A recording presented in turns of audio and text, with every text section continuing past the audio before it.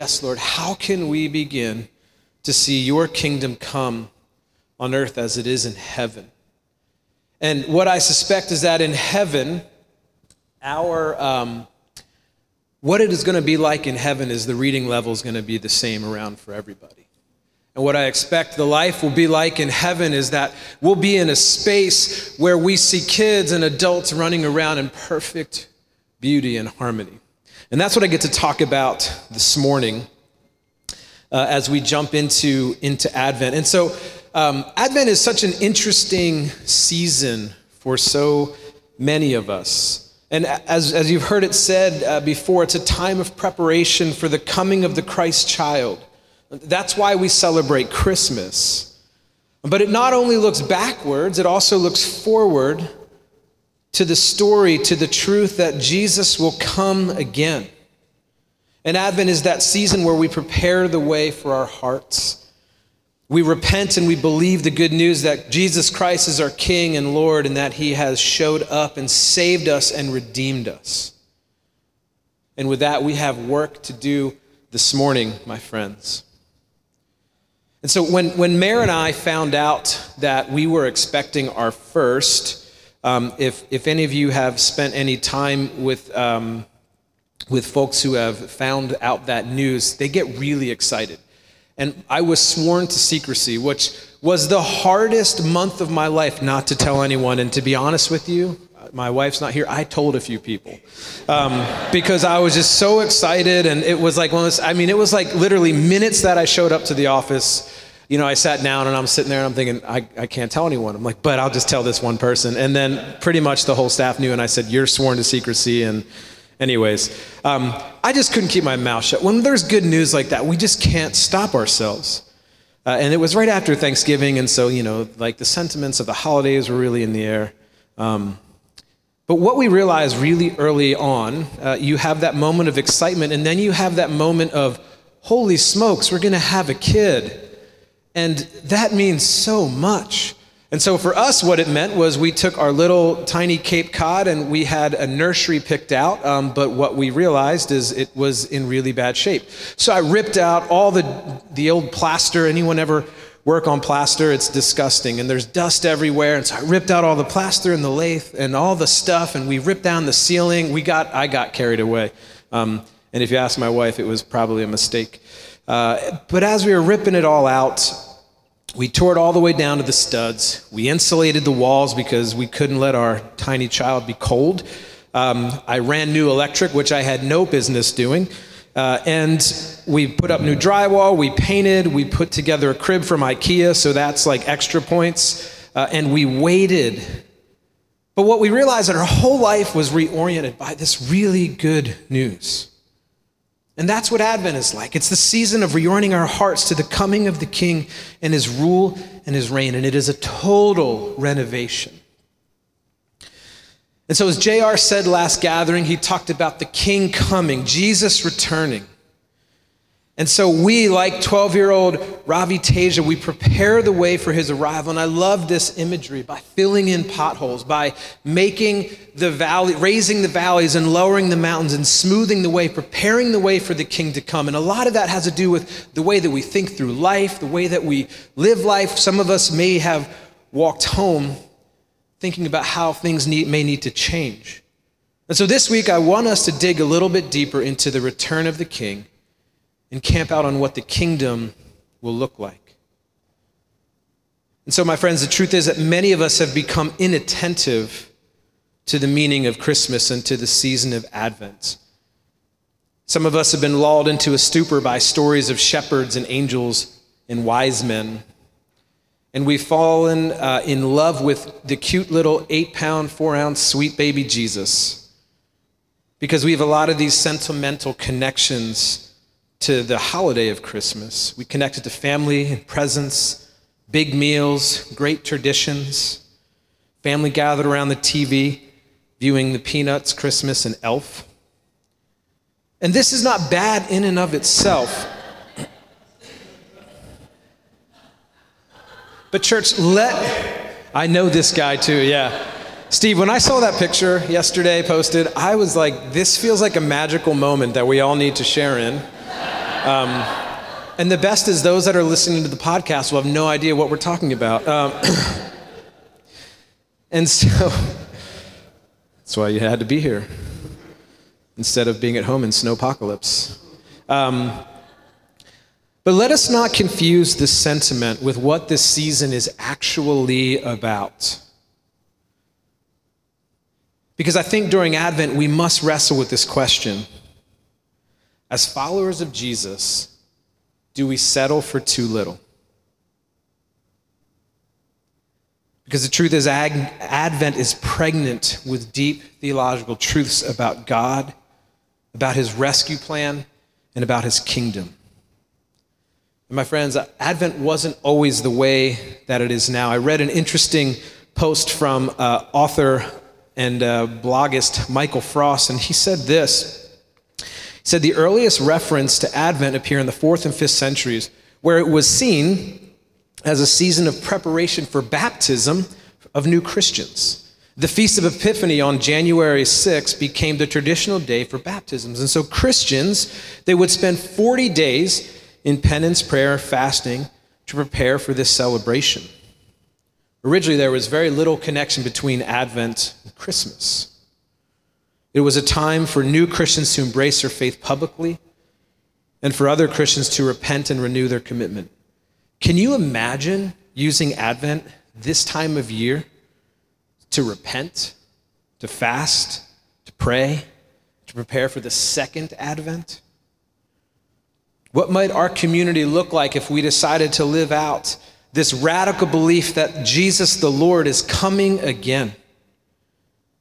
What if Advent was the season where we intentionally entered into a recommitment of our faith? Because it's not about getting ready for Christmas by purchasing gifts and singing carols and looking for Elf on the Shelf. It's the season where followers of Jesus renew their passionate desire, their worship for Christ the King. And it's where we anticipate and participate in the full reality of his kingdom here and now. And so I want to bring our attention to a passage. If you have your Bibles, open up to Isaiah chapter 11. I'm going to be reading verse 1 through 10. And it says this: a shoot will come up from the stump of Jesse. From his roots a branch will bear fruit. The Spirit of the Lord will rest on him, the Spirit of wisdom and of understanding, the Spirit of counsel and of might, the Spirit of the knowledge and the fear of the Lord. And he will delight in the fear of the Lord. He will not judge by what he sees with his eyes or decide by what he hears with his ears. But with righteousness he will judge the needy. With justice he will give decisions to the poor of the earth. He will strike the earth with the rod of his mouth. With the breath of his lips he will slay the wicked. Righteousness will be his belt, and faithfulness the sash around his waist. The wolf will live with the lamb. The leopard will lie down with the goat. The calf and the lion and the yearling together. And the little child will lead them. The cow will feed the bear, and their young will lie down together. And the lion will eat straw like the ox, and the infant will play near the cobra's den. And the young child will put his hand into the viper's nest, and they will neither harm nor destroy on all my holy mountain. For the earth will be filled with the knowledge of the Lord as the waters cover the sea. In that day, the root of Jesse will stand as a banner for all the peoples. The nations will rally to him, and his resting place will be glorious.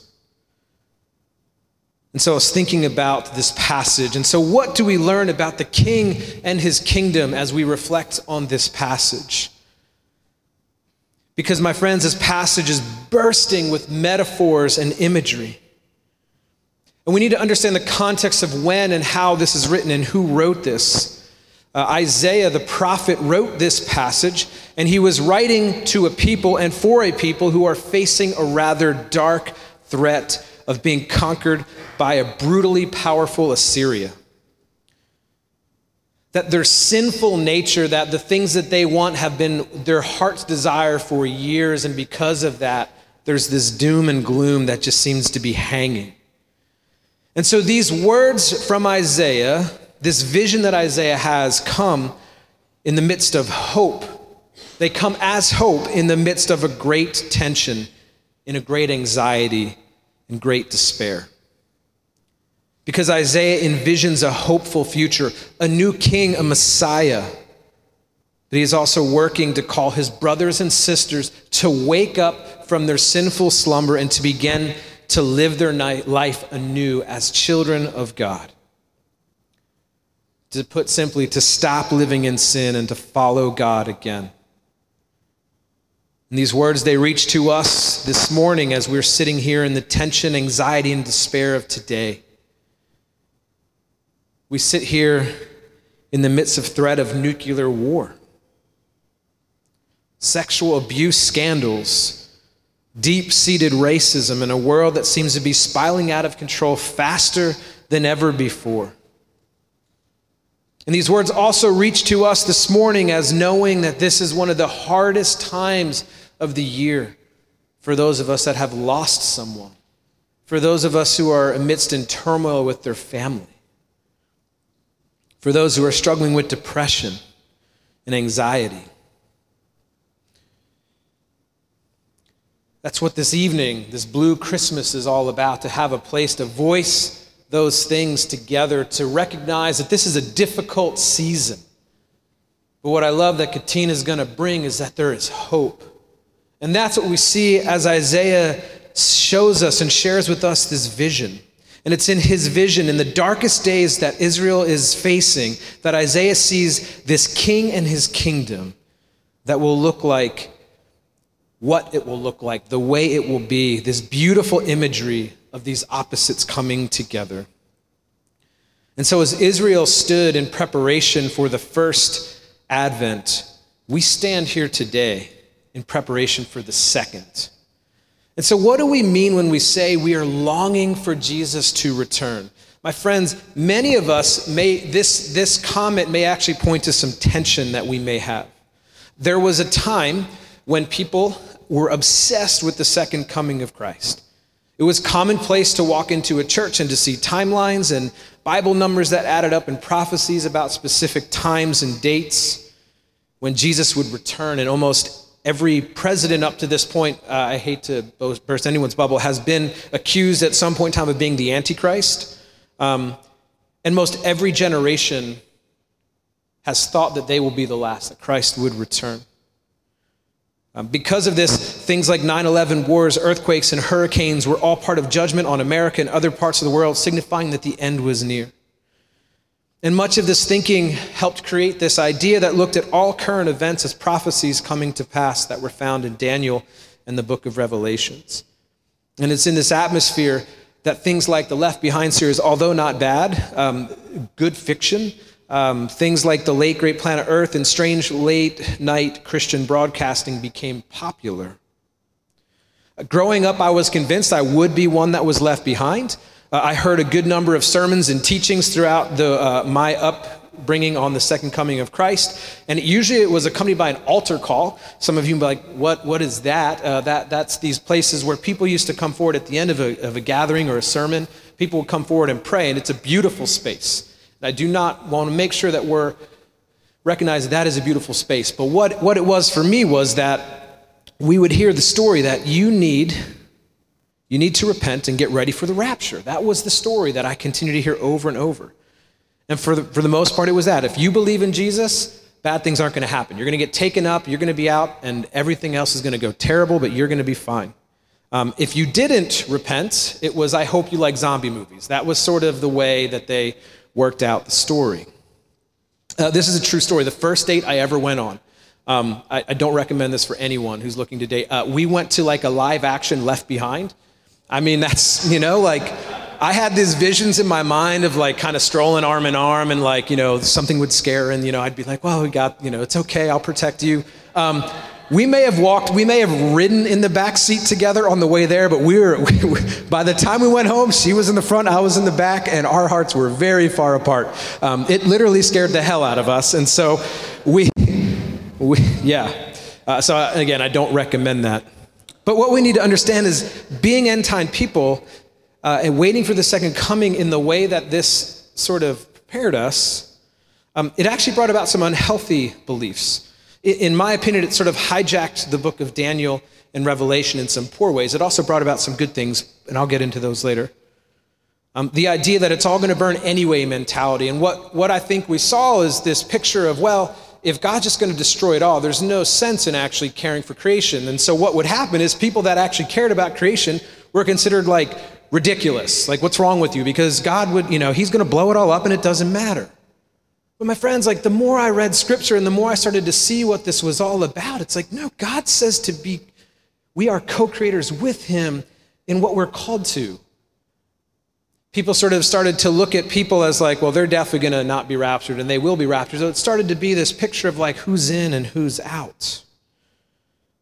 Under this thinking, people just started to disconnect from ideas about what it meant to be fully present to the kingdom here and now and coming again.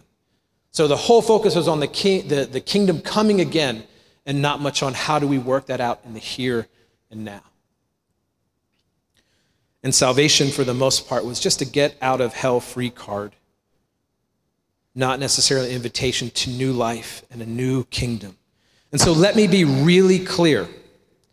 Jesus does tell us to be vigilant and pay attention to what is happening around us. But he also said this, only the Father knows the time the Son will return and the consummation of all things will happen. And so he calls his followers to be ready.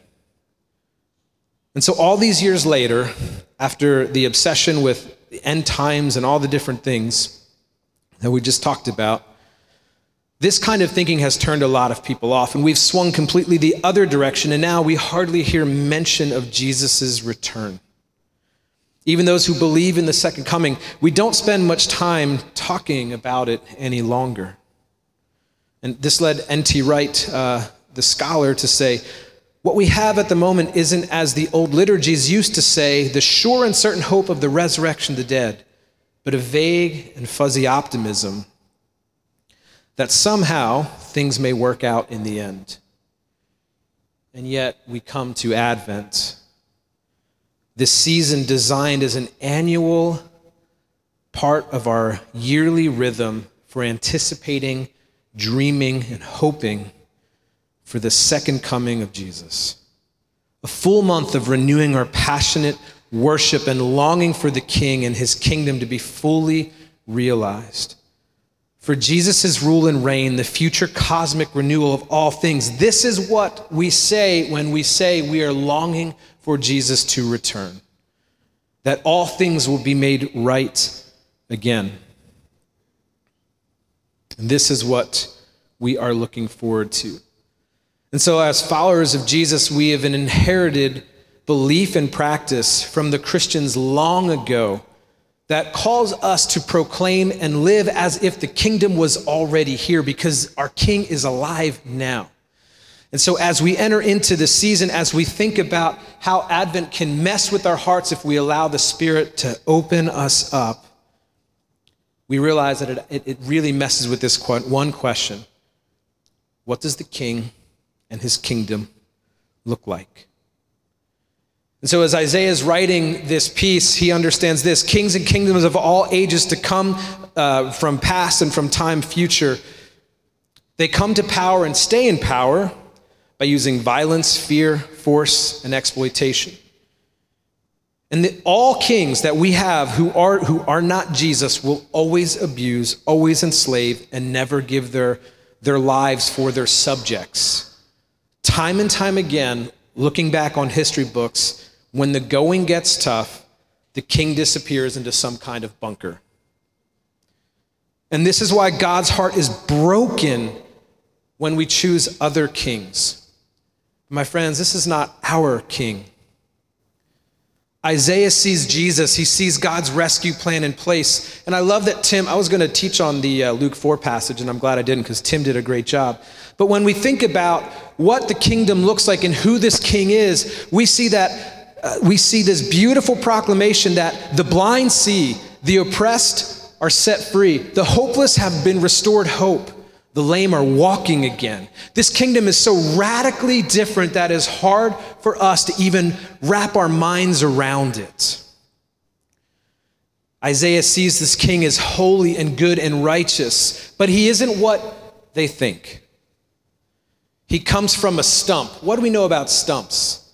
They're dead trees.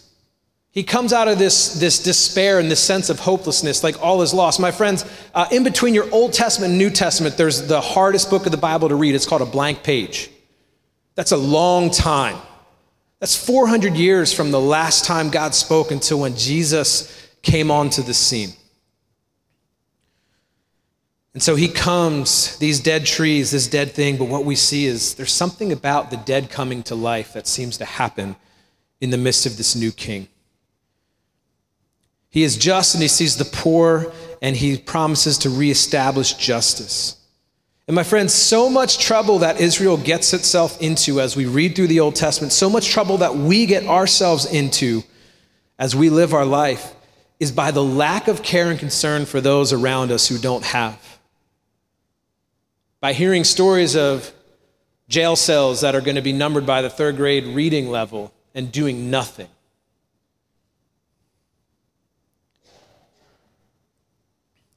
And what we hear about this God as we read through the New Testament is that Jesus, this king, this Messiah, he loves us so much that he leaves his throne to come down. He doesn't hide away in a bunker.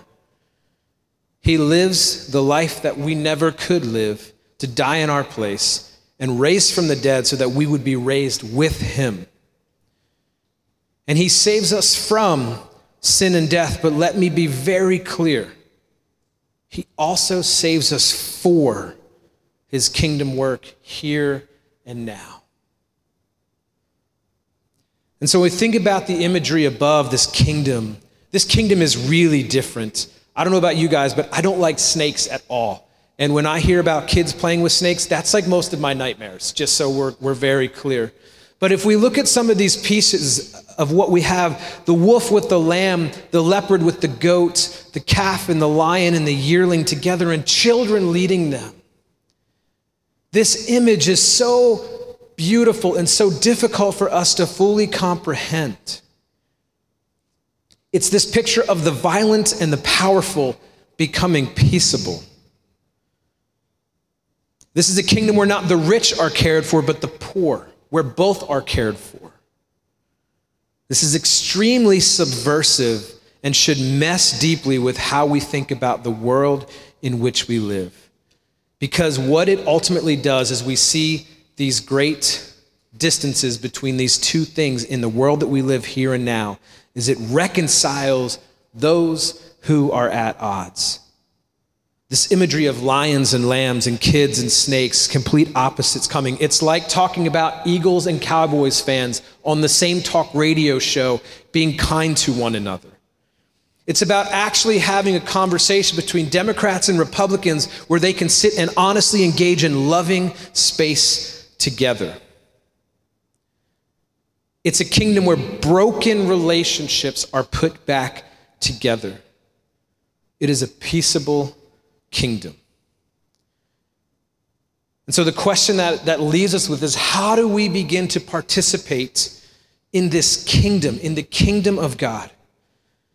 Mark chapter 1, verse 15 says this. It says, and Jesus, he starts his ministry, and this is what he preaches. And this is the vision of the kingdom. This is Jesus' vision. This is his mission statement. This is what he's all about. This is what we are all about. He says this, the kingdom of God has come near.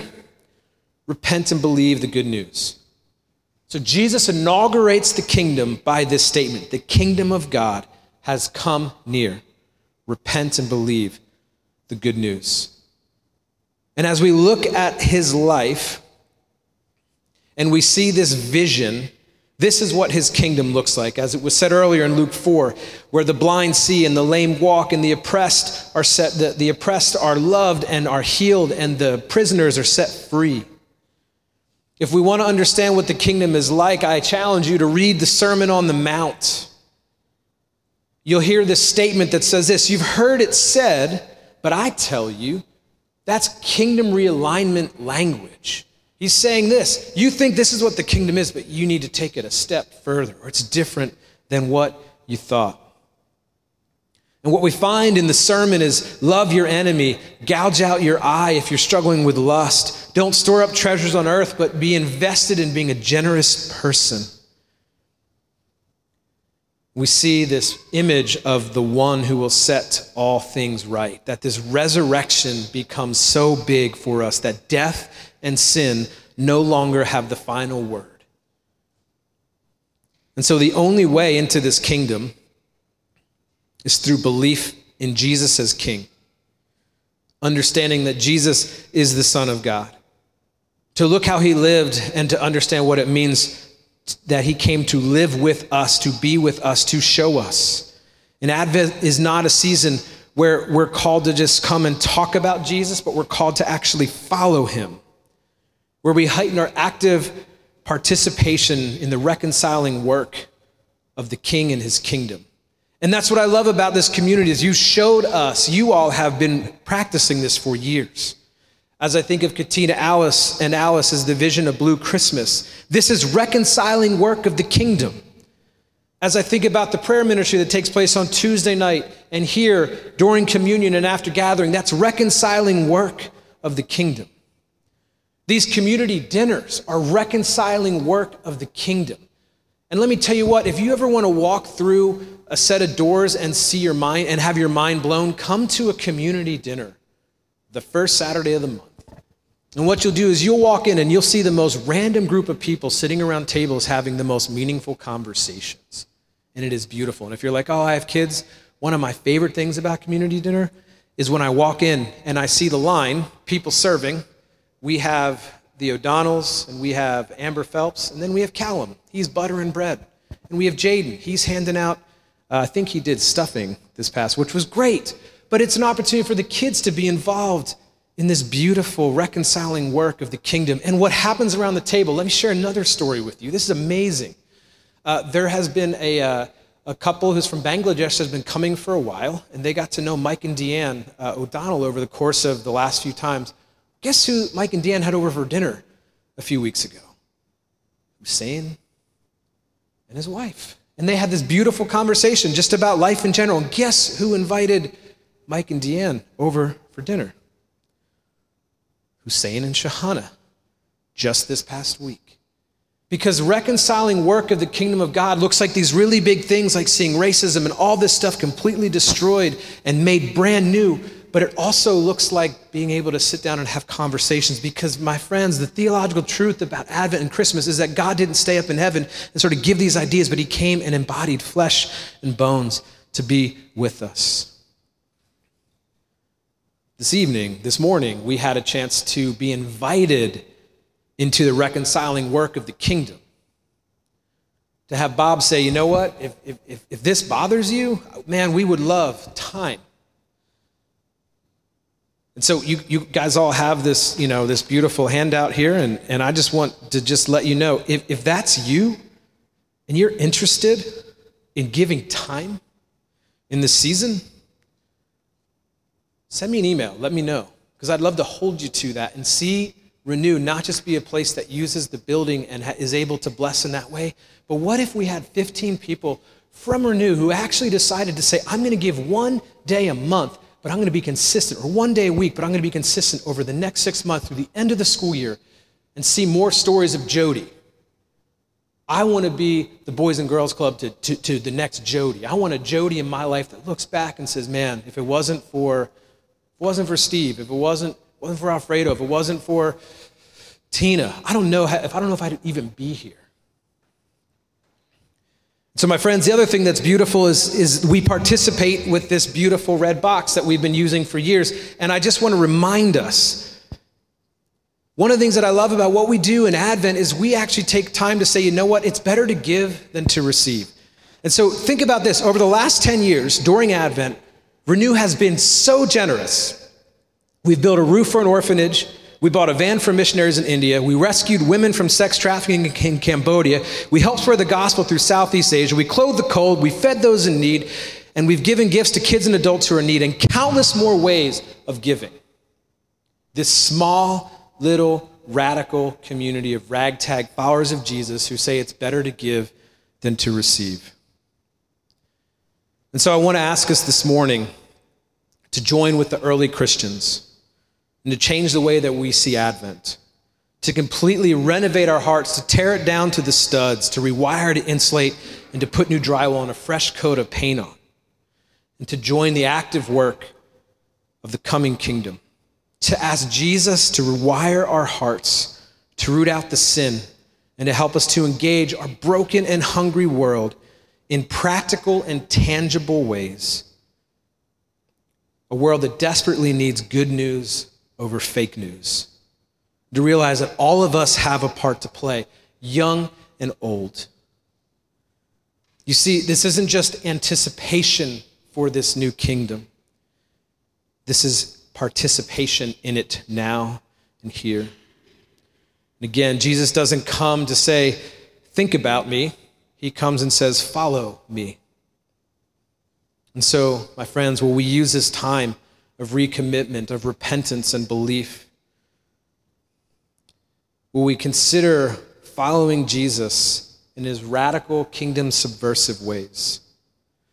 And so this morning I want to call us to a time of repentance. And repentance is this, literally just thinking and sitting with this one question: God, what needs to change about my heart's attitude or my life in this moment? What are you stirring? What are you doing? And I want us to do this as we reflect on a song that I think paints a beautiful picture of what the kingdom will look like and what we are called to enter into as we are looking forward to the fullness of it, but living in the partial reality of it now. And so I just ask that during this time, we just kind of close our eyes if you want. The words are going to be on the screen if you are visual, you need to follow along. But I just want us to use this time just to allow the Spirit of God to speak to our hearts, to change us in some way, shape, or form. So let's listen together.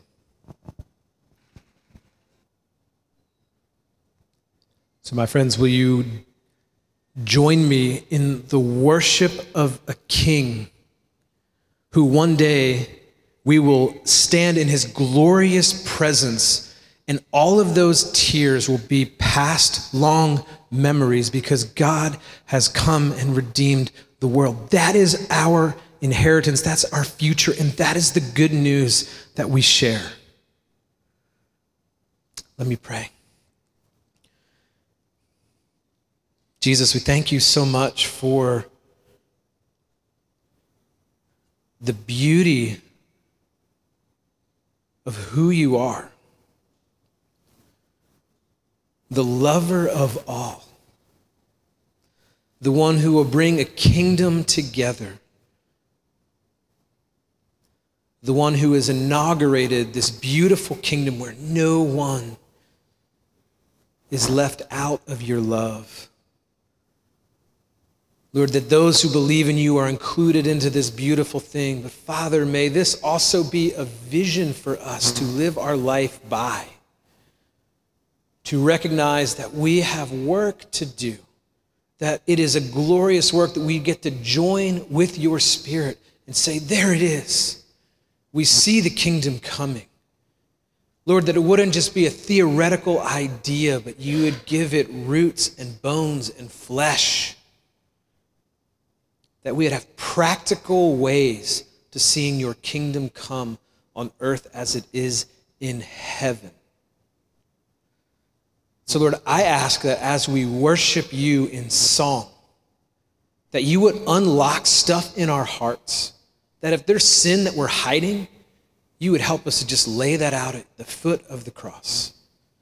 Lord, if there's something that you've been stirring and we've been afraid to jump into, may you unlock that so we can join with you in the renewal of all things. Thank you for your presence. Thank you for the way that you love us enough to mess with us. In your name we pray. Amen.